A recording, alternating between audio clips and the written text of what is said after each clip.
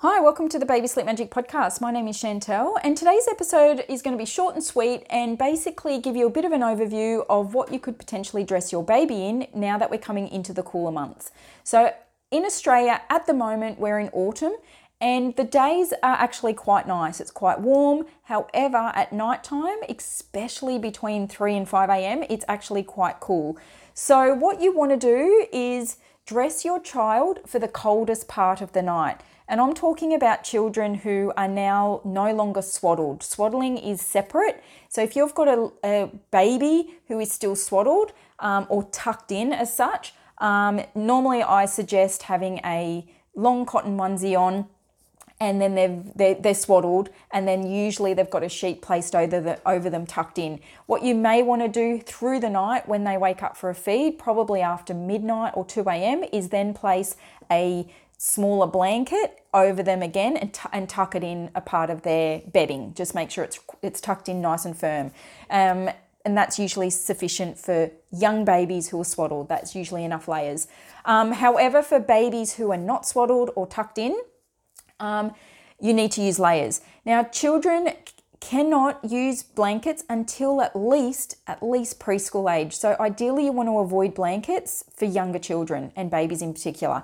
So you want to either layer them or put them in sleeping bags. So right now in autumn in Australia, I recommend putting your child in a long cotton onesie, then a 2.5 tog sleeping bag, and then at some time through the night, depending on where you live, depending on the temperature, you may want to have the room heated. You know, as an example, we live in a warmer climate, and at the moment we don't need to have a heater in the boys' rooms until at least, middle of winter. And then we usually have them set to come on as a timer around about midnight, 1, 2 in the morning, depending on the temperature. But depending on where you live, if it's super cold, your baby might be waking up from 3, 4 a.m. because the air is cold. They might have enough layers on, but they're still quite chilly, and they just don't have the capabilities of rolling over with a blanket and hugging into someone and going back to sleep, especially if they're in their own cot. So that's where you may need to use a heater and have it, temperature controlled, so you don't have to have it on all night to come on at the coldest time of the morning, which is, like I said, anywhere between, 2, 3, 4, 5 a.m. However, if you're in the situation where it is warmer, like we are here, you may need to have either the fan or the AC on at the beginning of bedtime, because what you don't want to be doing is waking your baby up at midnight to add extra layers on. That's just disruptive and unnecessary. Definitely don't want to be doing that. So you need to dress them at bedtime for the coldest part of the night. However, at bedtime, between 6 p.m, 7 p.m-ish, give or take, it's still, most cases, quite warm.